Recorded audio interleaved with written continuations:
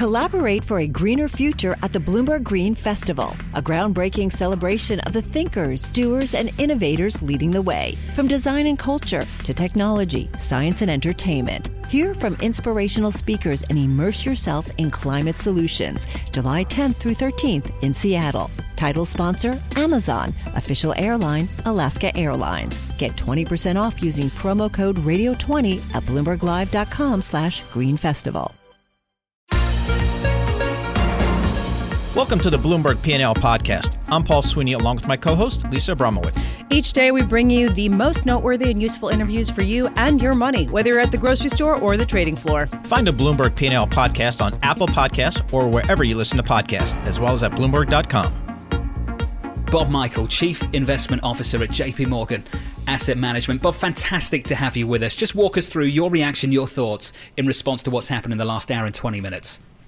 Yeah, I think it's been quite stunning, but I feel it was the fair and appropriate move by the Fed to step in here. You cannot stand back and watch what's going on and say we're going to wait for the data. The markets were telling us that this is an anticipatory event. We know that the virus will spread and the Fed should be doing something. I thought it was a very good press conference. I thought the 50 basis point cut was the right amount to do, and I think he positioned it correctly where he said it cannot slow the rate of infection, it cannot fix the broken supply chain, but it will boost household and business confidence, and it can avoid a tightening in financial conditions. So I'm happy and relieved that the Fed stepped in here and did something. But has it changed your strategy? You and I were kicking around some ideas over email about an hour or so ago on the Bloomberg. And just one line from you, Bob, just jumped out to me. This is a good bounce to sell high yield. Bob, why? Because we know that the supply chain is broken. We know that there are some industries, travel and leisure in particular, that are going to be impacted. But what about all the suppliers to those industries? Do we understand that? What about the insurance entities? Right. Do we know how long economies will be closed? All of those things put a question mark around what corporate profitability will look like for the next several quarters, and I'd rather cash in the chips now and wait it out. Bob, I think this is so important, and folks, I can't convey enough the polarity across the research screens that we have. We are hugely advantaged by the smartest people on Wall Street, including Mr. Michele, and they are split over this emergency rate cut. Bob Michele, to me, it devolves down to real GDP or maybe some other metric you may like, and that the Fed has a look, a guess, a forecast of a really grim and sustained couple quarter GDP. Have you people modeled that out yet? Can you say it's a negative GDP or flat for X number of quarters? You can't, because right now the data in the U.S. looks okay, but the news as it comes out progressively is more school closings, the infection rate continues to accelerate in the U.S. These are problems. We know it leads to quarantining. We know it leads to a shutdown of the economy. That's the only thing you can do now. What the Fed has done is it's paved the way for lower cost funding across the system. That takes some of the pressure off. I want to see what happens at the SBA next. That's the entity that's going to make loans to small businesses. Is 20 to 25 billion the right number? I don't think so. Do they have a war chest of 100 billion they could draw on? We need to see how these things play out. There are an awful lot of question marks that lay ahead for us. The Fed cannot be one of these question marks, and it stepped in and did exactly what they needed to do. I mean, John, I was framing this earlier with Vonnie Quinn. I mean, you get to nominal GDP, which is, say, a 1% run rate on GDP plus 2% inflation. That does not get it done for this American economy and the responsibilities that Bob Michele has at his bank. Well, Bob, I think you've touched on something massively important. It's how we help small to medium-sized enterprises through a massive one-off, potentially temporary shock. And I say temporary with a big asterisk on top of it, because it might not be. Because if we don't deploy the right tools, all of a sudden you end up with a economic shock that would otherwise be temporary becoming something a lot darker, because people need to lay off staff because they can't get a bridge through to the middle of the year. For me, it's just about how do we get that bridge to the middle of the year when the health crisis passes and we have a clearer path towards recovery. We've had the rate cut, Bob. What do you want to see more of? Well, I think we've seen the roadmap, unfortunately, from China, which is a month and a half ahead of us. And it is small businesses, the small and mid-sized enterprises, that run out of cash in 1 month or 2 months. It's something like a third to two-thirds of SMEs run out of cash in a couple of months. So we know when economic activity shuts down, they don't have operating cash to keep going. How we get money to them is important. Is it the SBA or are banks incented to lend? And how do you backstop the banks to be able to do that? That's what we need to see. That's what makes this temporal if we can extend credit into the system and wade through the slowdown that's coming over the next couple quarters. But you absolutely do not sit there as the Fed and do nothing and keep your powder dry. That's some of the silliest commentary I've heard. Lisa Bauer, it's a tape giving away. It's a correlated giveaway. Negative 300 down, negative 453. The yen is trying to find new weakness. And look at the 10-year yield. Yeah, that's exactly where I wanted to go right now. We're looking at a 10-year yield, 1.03%, just plummeting. And really look at the equities right now. Absolutely, really red across the screen. Dow now down 1.7%, S&P down 1.5%. Bob, you thought that this was an appropriate policy reaction. Based on the market reaction right now, if it holds through the end of close, which is a big if given how whippy things have been, how can you say that this isn't the market saying it's a policy misstep, using up ammunition now at a time when it's not the correct response to the issue? I don't see what harm this has done. You've just lowered the cost of funding across the system. Consumers, we've seen this last year with a 75 basis point cut in the Fed funds rate. It led to an acceleration in mortgage refis. 50 basis points will have a similar effect. It validates the current rate environment. I think it's all positive. I think one of the things it may have done is validated there are legitimate concerns out there. The Fed and policymakers do not at all view this as any kind of V-shaped event. It's a U with the bottom of the U lengthening out a bit. So I don't think it's a policy mistake at all. I think the markets are waking up to the reality that there is a significant problem that lies ahead for the U.S. economy that's going to last more than a month or so. Tom just had a record low print on the U.S. 10-year yield. Your all-time low now, 102.83. We're just off it at the moment, but all-time lows on 10-year yields. The bid coming into the bond market, quite phenomenal again. We're down 13 basis points. I mean, and Bob, Bob Michael has answers that go on forever. We went down 120 Dow points just on Mr. Michael's last answer. I know how much John likes to quote things in points. Well, I hate Dow points, but I've got to tell you, because everyone uses it, it kind of matters. That's what the public matters. I mean, what do you see, Bob Michael, at your psychology bank? You've got a pulse on this, and we talked to Liz Ann Saunders at Charles Schwab. You've got a different institutional view. What are institutions doing, Bob Michael, now down 600 points? What have you observed in the last week? Well, I think one of the things this 50 basis point cut has done is it re-steepened the yield curve from 3-month to 10-year. Now, that's evaporating very quickly, but we had been inverted. Re-steepening it is going to bring in money from overseas. The negative yielding markets are going to find it to their advantage to come in and buy intermediate bonds in the U.S., high quality, investment grade, and be able to hedge it back to their base currency with very little cost associated with that. So I would expect overnight money to come pouring in from overseas into the U.S. market. John and Lisa, I'll let you do the 10-year yield. John Herman just publishes with his great acuity and granularity at MUFG. I'll get MUFG. You got that.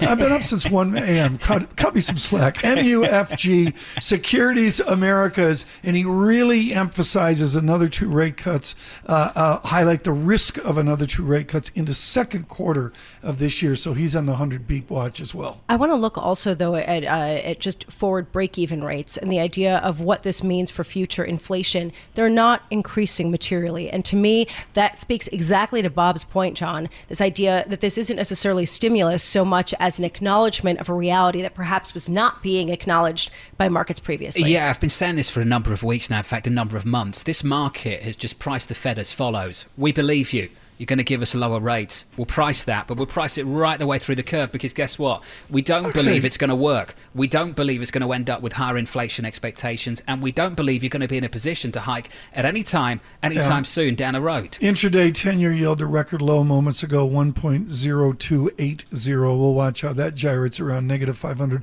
on the Dow. John, across the pond, because we're going to be doing the cable, a special edition at 12 noon today. I'll pull on a British accent. The 2-year yield there's 0.23. 0.23. Yeah. Is Governor Carney on a negative rate watch to gum up Bob Michael's life? He's got a bit of space before he gets the negative rates, but certainly I think a lot of people are looking for a 25 basis point cut. For me, the other side of the Atlantic, I want to tell you a story. The 30-year yield, end of 2018, the 30-year yield, 343. 343. And right now, 164. And Bob Michael, a friend of ours, I remember it was Mike Collins over at PGIM. A couple of years ago, I said to him, in 10 years, how will we view this bond market looking back 10 years? Will we think these low yields were ridiculous? And I remember him turning around to me and saying, you will wish you had bought a 30-year with a 3 handle because you're never going to get it again. Bob Michael, these kind of yields, do we have to live with them now? Is this it? Yeah, I think we're stuck living with them for a while. I think all the things that have been disinflationary, the demographics, the globalization of manufacturing and supply, and the impact of technology aren't going away anytime soon. Bob, I don't know what it's going to take. It may take some huge fiscal stimulus. Bob Michael of JP Morgan Asset Management, always a pleasure. Thank you so much for being with us. Well, Dan Skelly here. Dan, what do you make of this? Well, look, I think this is the first time that you're seeing a potential conflict or disruption that could affect the consumer, right? When you go back, you think about the last 10 years of this up move in the markets. We had the energy collapse in 15. We've been going through a U.S. profits recession for the last 18 months. Frankly, neither of them has really affected the consumer. And so I think the Fed is making this emergency move, as you mentioned, the first time really since 2008 to have an intra-meeting move, because they're concerned in terms of what this virus, what this issue, this conflict could mean towards the U.S. consumer. Dan, there are so many risks at play here, and I caught up with Joachim Fowles of PIMCO around about an hour ago, right before the 50 basis point cut from the Fed, and he said we face the very real risk of a services-led recession, and that's not a risk we've had to face for much of the last 10 years, because a lot of it has come out of China, a lot of it has been driven by manufacturing. Exactly right, Jonathan. So if you look back at 15, 16, the positive externality of an energy recession is low gas prices, net positive for the consumer. China and EM slowing down and the U.S. profits recession has not impacted the U.S. consumer. So it is a risk. It's not Morgan Stanley's base case right now. I think the Fed certainly is adding some support and frankly, some hope that they can support markets and the economy from here. But frankly, rates were already low. Yeah, but this is exactly my question. I mean, what signal does it send to the world if the Fed has an emergency 50 basis point rate cut and equities don't rally, which we're seeing them whip around and not maybe even doing so, given the fact that the Fed is doing so ahead of what could be, exactly as you say, a consumer-led recession? So this was exactly my fear when we saw the emergency rate cut earlier today, was that the market would rally and then you'd see a pullback. And frankly, you're seeing it right now. It also follows yesterday's 5% move. So what I would just say is if you just zoom out for a second, you think about what's transpired over the last couple of weeks. Frankly, to have the market sell off 10% in 7 trading sessions, fastest 10% correction in market history, is unprecedented. And what we typically see, if you go back 30 or 40 years, Lisa, you have these events, these risk events, whether it's terrorism, whether it's disease, whatever it is, you typically get a first low made. you get a potential short-term snapback, and then within months, the history shows you typically get a retest of the lows. And so that's likely the case in this scenario as well. We're going to hear from U.S. companies in April and May what the earnings impact is. So that could potentially be the retest of the low we've seen the last couple of weeks. It's so interesting here. Dan Scully with us with Morgan Stanley this morning is the ambiguities that are out there. Dennis Gartman just sent me a love note, and he's been dead on gold, and not only gold, but in yen. He makes clear that he tilts towards this is inflationary, just as many people are saying it's disinflationary. What does Ellen Zentner say? So we're more in the camp that we're going to see modest inflation this year. We've actually seen the potential for the coronavirus to impact global growth to the tune of 2.5% slowdown. And does inflation correlate with that? I don't personally think you're going to see a massive spike of inflation. I mean, look at what's happening with commodity prices as well. So it's hard to make the case that you're going to see a huge spike in inflation here in our view. There's a lot of moving parts here, Lisa. Yeah, and I'm struggling to know, Dan, what do you tell clients when they call you right now? Sure. So two things. One is in the near term, expect higher volatility, right? Prior to the last couple of weeks, we saw the most placid, steady, straight up rally since September, and we all knew that wasn't likely to sustain given it was mostly boosted by liquidity from the Fed. And so what I would say is in addition to the coronavirus fallout, you've got geopolitical and U.S. domestic political cross-currents ongoing today in focus, of course, as well. So the case for rising volatility near term is there. The second thing, however, we say is we are still amid a secular bull market. And I made this point the last time I was fortunate to be with you a couple of weeks ago. But the point is we think we're in a 20-year bull cycle. In that type of time frame, and the precedent shows from 82 to 99, you can have near-term pullbacks. Look at the last 10 years. We've had 20% drawdowns in 10 years, each of which was a massive buying opportunity. So near-term, expect more vol. Longer term, we still think we're halfway through a 20-year up move. Coming into 2020, the house view for you guys at Morgan Stanley, I remember, was to allocate a little bit more capital to the story abroad. Has that changed? Look, Jonathan, we've seen international names and international equities perform better to the downside in the last couple of weeks, which I think illustrates how crowded the growth trade had gotten. And so we still like advocating, frankly, to that space. We wouldn't make it an aggressive overweight today. We want to gradually get into it over time. It's going to take time, frankly, to play out. It's not like a light switch going off. And frankly, that's the trend. If you look back this decade, it's been a U.S.-led market. If I go back to the decade prior to that, from 2000 and 2009, it was an international-led market.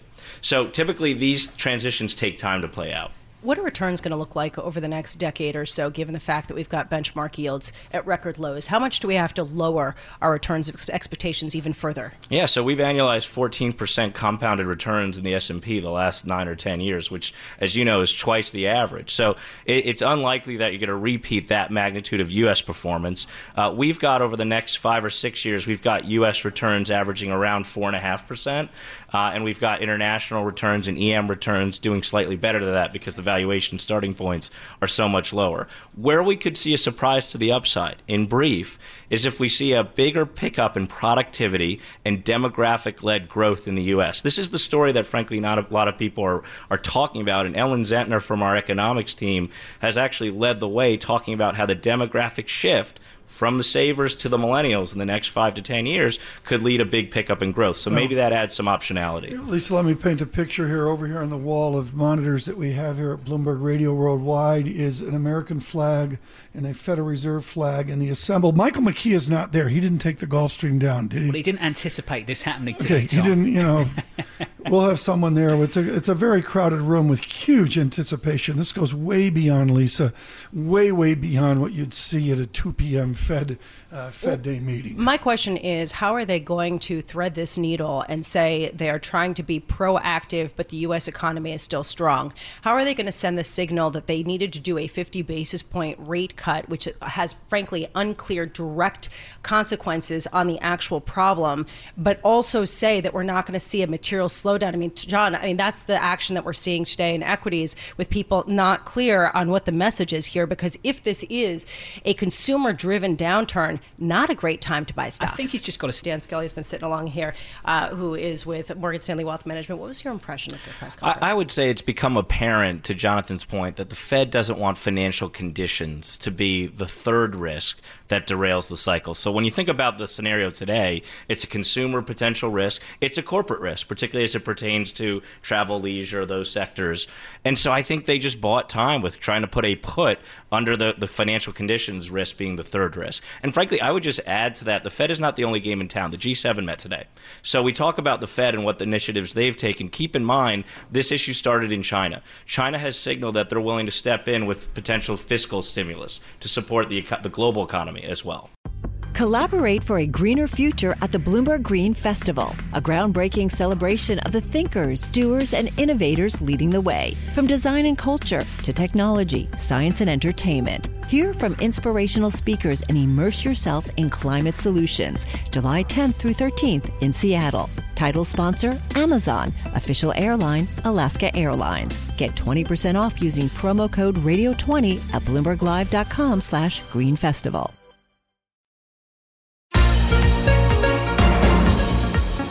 Jim Bianco joining us now, president and founder of Bianco Research in Chicago. And Jim, what was your reaction to this 50 basis point rate cut? Better late than never. I think that this was inevitable, that they had to do it. I actually thought they were going to do it yesterday, and I think it was the right move. There's a question about, as Damian Sassa of Bloomberg Intelligence points out, moral hazard, right? I mean, the idea that the Federal Reserve will come in and deliver an emergency rate cut if markets correct. What's your response to that? If the markets correct all the way back to new highs, I think they should take it back. I think what we have to recognize is, not only in our careers, but maybe in our lifetimes, what's happening now is unprecedented. What I mean is, none of the economic data matters right now.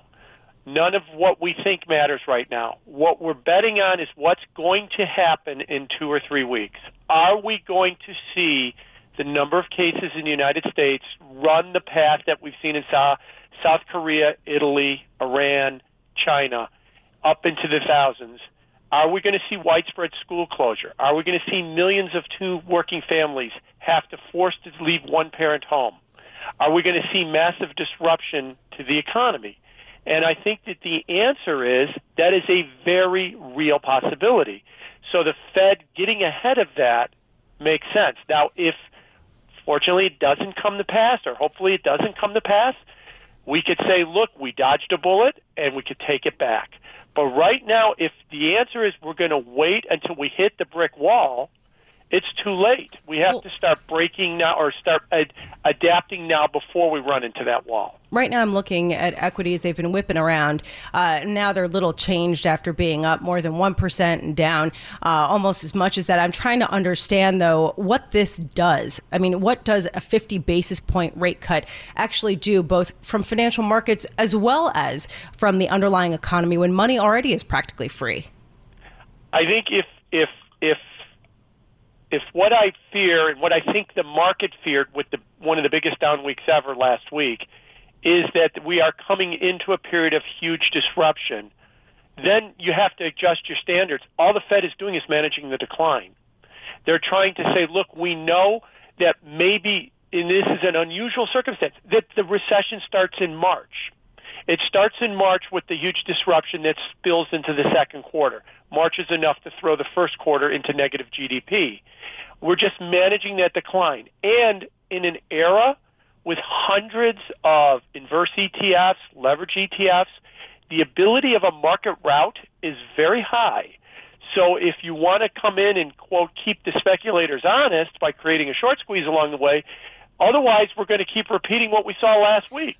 Is what the other thing is. So no, they're not in the business of trying to fix this. They're not in the business of trying to put the market at new highs. They're in the business of trying to manage the decline. So, Jim, I think if you put it in that respect. Now, like I said, maybe it doesn't come to pass. Maybe the fears that we have about the disruption of the economy doesn't come to pass. They can reverse all this, and I don't think that would be a problem.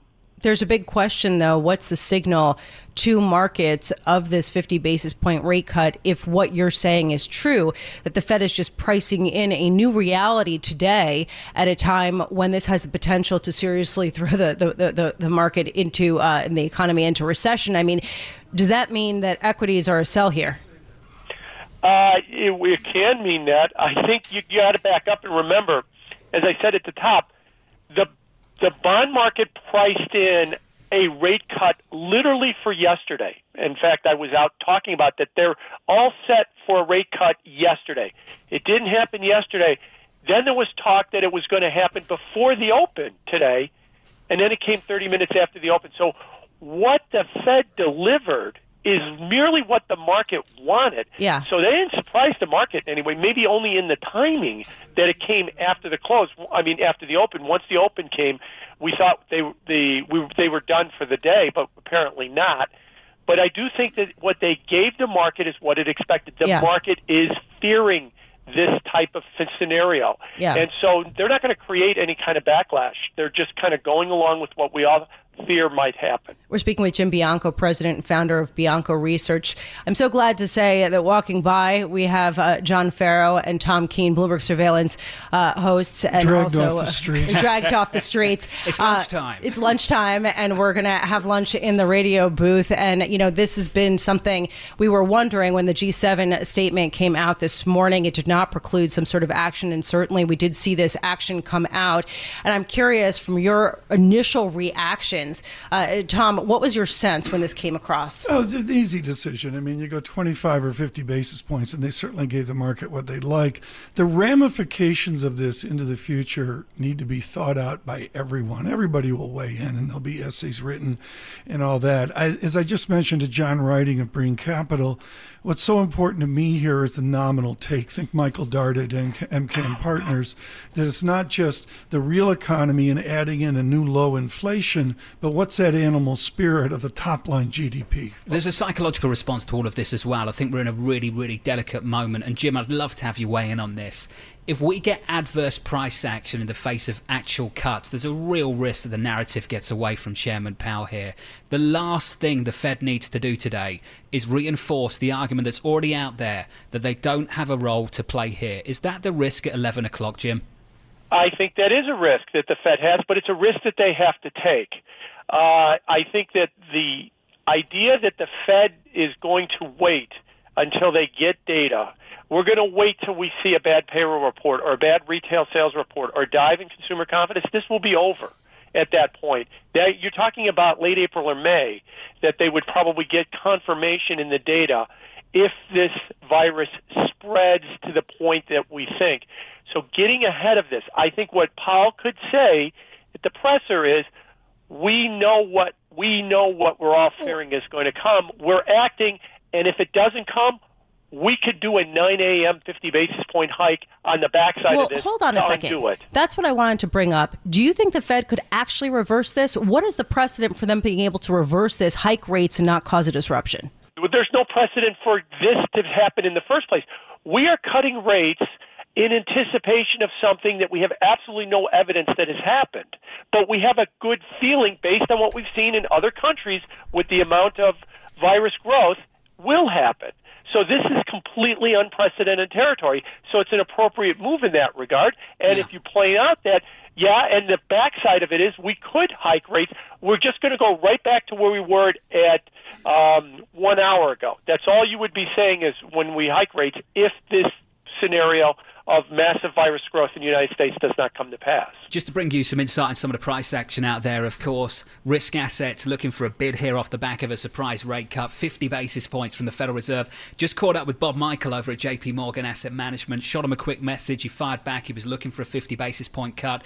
Here's the quote from Bob, head of fixed income at JPM Asset Management. This is a good bounce to sell high yield.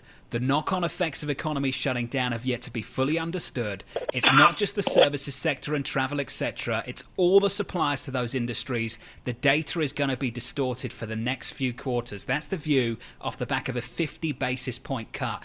And Jim, and I just wonder how many other big players in this market will feel the same way.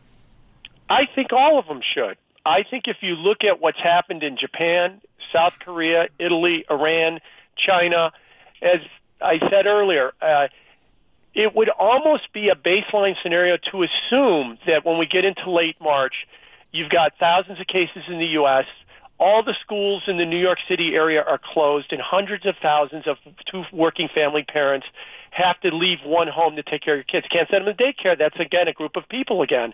So that is a massive disruption for an economy if we're going that route. And all we've got to say that we're not going to go that route at this point is wishful thinking. We can hope, and I certainly hope, we don't go there.